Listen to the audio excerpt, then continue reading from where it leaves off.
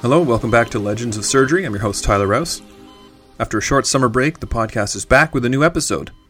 This time we'll cover how, through a twist of fate, two brothers started a unique and collaborative surgical practice in a small Midwestern town in the U.S. that would grow to become a global leader in surgical healthcare. Let's get into the story of the Brothers Mayo in this episode of Legends of Surgery. The history of the Mayo brothers would be incomplete if we didn't start with their father, William Worrell Mayo. Born in a region of Greater Manchester, England on May 31st, 1819, he spent his early life training as a chemist at Owens College in Manchester, and then working in the weaving industry as a cloth dyer. William Sr. would later work as a tailor before leaving for the U.S. in 1846, settling first in Buffalo, New York, then Lafayette, Indiana, where he opened a Hall of Fashion with another tailor. William Sr. would then again change careers, attending Indiana Medical College starting in 1849 at the age of 30, then finishing his training at the University of Missouri.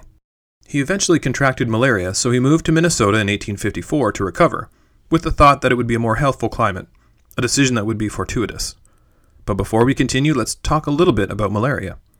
Some listeners may be surprised to hear of someone contracting the disease in the U.S., but it was endemic there for centuries. Malaria, a parasite carried by the mosquito, first arrived in North America with Christopher Columbus's ships in 1492, although it didn't get established until 1607 within the Jamestown settlement in Virginia. It eventually spread to the point where malaria was endemic in every state in America except Alaska. Did you know that George Washington, Abraham Lincoln, and Ulysses S. Grant all suffered from malaria? It wasn't until 1951 that malaria was effectively eliminated from the U.S. Anyways, back to William Sr. He recovered from malaria and established himself in the small Minnesotan village called Cronin's Precinct, where he became known as the Little Doctor, as he was only 1.63 meters or 5 foot 4 inches tall. At the start of the American Civil War, Dr. Mayo tried to get an appointment as a regimental surgeon in Minnesota but was rejected. He then accompanied an expedition to the Minnesota frontier during the U.S.-Dakota War, fought between the U.S. Army and several bands of Dakota, a Native American tribe, where he helped to establish emergency hospitals for refugees and wounded. By 1863, Dr. Mayo moved to Rochester, Minnesota, and was appointed an examining surgeon of the Draft Enrollment Board. While in Rochester, besides practicing medicine, he also served as city mayor, alderman, member of the school board, and even served in the Minnesota State Senate from 1891 to 1895. Dr. Mayo spent time in New York and Pennsylvania learning surgical techniques during 1869, and his practice continued to grow, and by the time his sons joined him, it was well established. We'll come back to that, but let's finish with Dr. William Worrell Mayo first. He retired in 1892 at the age of 73, but given his history of having many interests, it won't come as a surprise that in 1910, he became interested in the extraction and distillation of alcohol from animal and vegetable wastes. Remember, he had trained as a chemist in England. One day there was an extraction equipment accident and his hand and part of his arm had to be amputated. There were post-operative complications, and Dr. Mayo Sr. died in March of 1911, just before his 92nd birthday.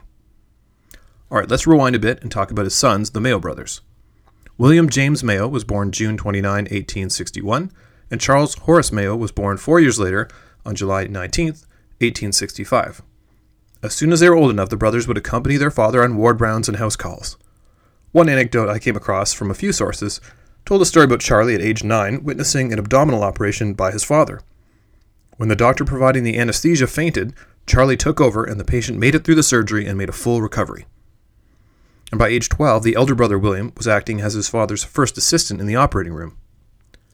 William would go on to get his MD degree in 1883 from the University of Michigan at Ann Arbor, and did some additional training at New York Postgraduate Medical School and New York Polyclinic Medical School.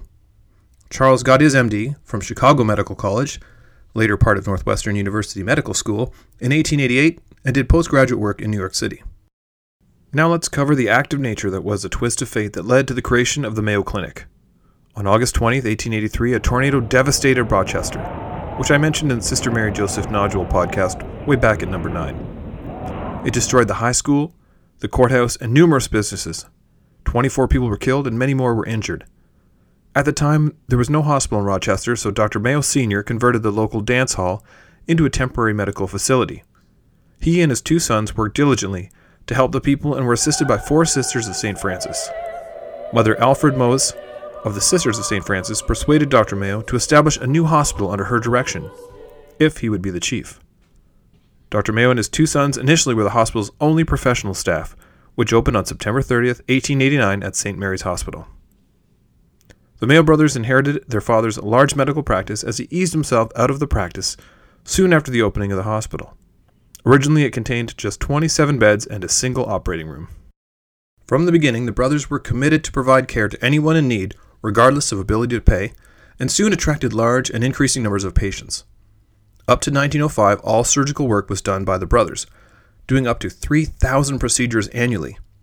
In the early years, they assisted each other, and later on they had their own assistants, but divided up the work to cover as broad a menu of surgical procedures as possible to offer patients, operating on alternating mornings 3 days a week, and serving as surgical consultants at their downtown clinic in the afternoon. One of their innovations was to make treatment a collaborative effort between staff doctors, trainee physicians, nurses, and other healthcare providers, including social workers, dietitians, and laboratory staff. They formed the concept of a cooperative group clinic. Patients would be seen at the office, a large building in the center of town, containing every facility and appliance available so that patients wouldn't have to go from house to house, seeing the physician, then radiographer, then surgeon. They set it up to maximize their time spent doing their work, which was treating patients. This could be considered the earliest example of group surgical practice in the U.S., and perhaps they were able to make this early mark because of their close relationship as brothers. Will Mayo was a great organizer and administrator, and specialized in surgery of the abdomen and gastrointestinal operations. Charlie Mayo was an expert and original operator known as a surgical wonder and able to work in a wide variety of surgical fields. He originated modern procedures in goiter surgery and in neurosurgery, including some for tic douloureux, a disorder covered in podcast 42 on Harvey Cushing, operations for cataracts of the eye, and orthopedics, including an operation for bunions, called a bunionectomy. He also worked in the areas of ear, nose, and throat surgery, chest surgery, and urology, a real jack of all trades. So how did they develop and keep up their skills working in a small center away from the circles of academia? They were dedicated from the outset to find all opportunities to improve. One story tells of their early years where they would jump in a buggy and drive out to a slaughterhouse to practice eye operations on the heads of sheep and pigs. They also compensated by reading the surgical journals diligently, deciding which of the new operations and which of the masters they wanted to see. Then every year, one of the brothers went to Europe and visited surgical centers to learn the latest techniques and bring them back. The secret to their success was learning from others, taking what was useful, and making their center a composite of the world's best surgery. And word would soon spread about the Mayo brothers. In early 1899, Dr. William J. Mayo wrote a report of the 105 operations he'd done to date on the gallbladder and its ducts and submitted the paper to the American Journal of the Medical Sciences for publication. Dr. Alfred Stengel of Philadelphia, editor of the first-ranking medical monthly, asked about the experience of local leading surgeons and found that none had done anything near 100 such operations. He doubted that an unknown country doctor could achieve such numbers and sent the paper back with regrets. 5 years later, the successor as editor of the journal would publish Dr. Mayo's report of his first 1,000 operations on the gallbladder. Despite its small size, Rochester became a surgical mecca, and surgeons from all over the world would travel to witness the Mayo brothers at work. Here's a quote from one of my sources. Quote, "The constant stream of patients moving through the Mayo's unpretentious offices had to be seen to be believed, and that some of the finest surgery in all the world was being done in a modest hospital in that small far western town." End quote. News of the Mayo brothers' innovations drew hundreds of visiting doctors, sparking the creation of the International Surgeons Club in 1906. The 300 members were visiting physicians who wanted to share what they had learned while in Rochester. They would meet at the end of the day, and the discussions evolved into a regular course of lectures, becoming, quote, "a postgraduate school of surgery without equal elsewhere in America," end quote. So what other lessons can we take from the Mayo brothers' example? Part of the recipe of their success was humility.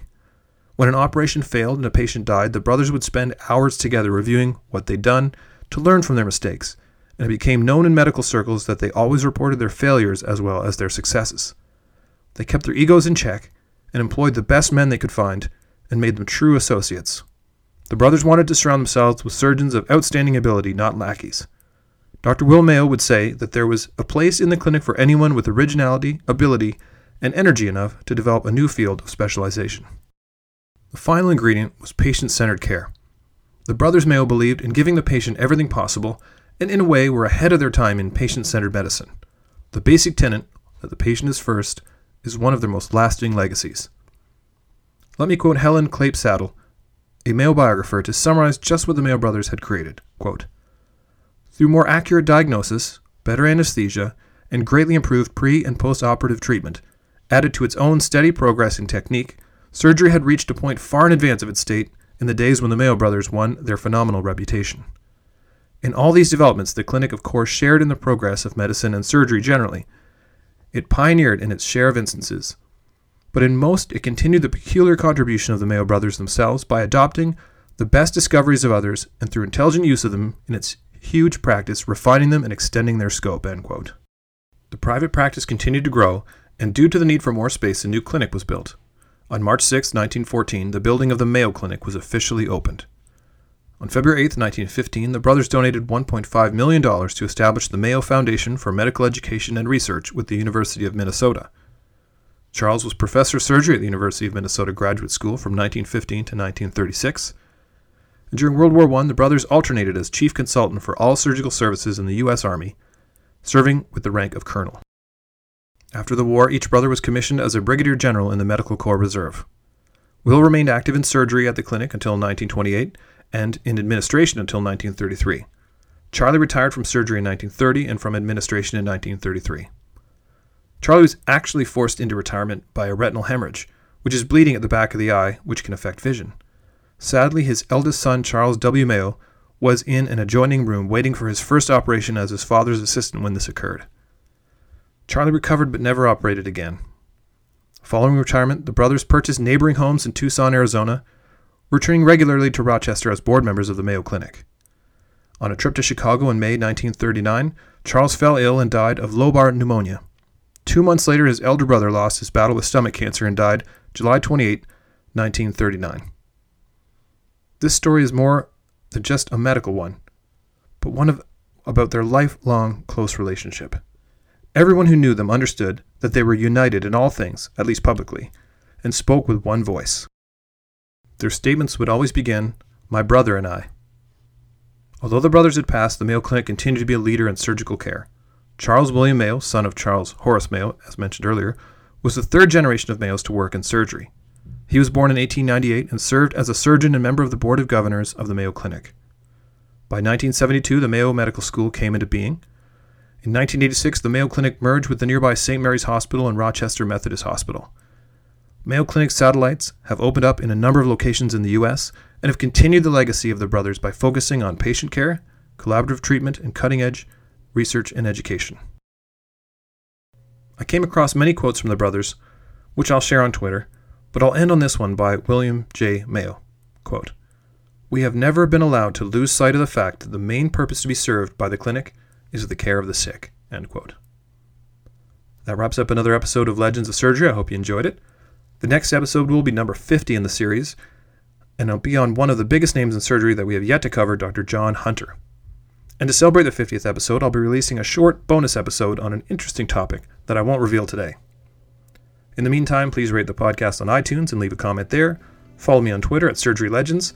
Like us on Facebook at Legends of Surgery, or send an email to legendsofsurgery@gmail.com. I'd love to hear from you about your thoughts on the podcast or ideas for future episodes, and as always, thanks for listening.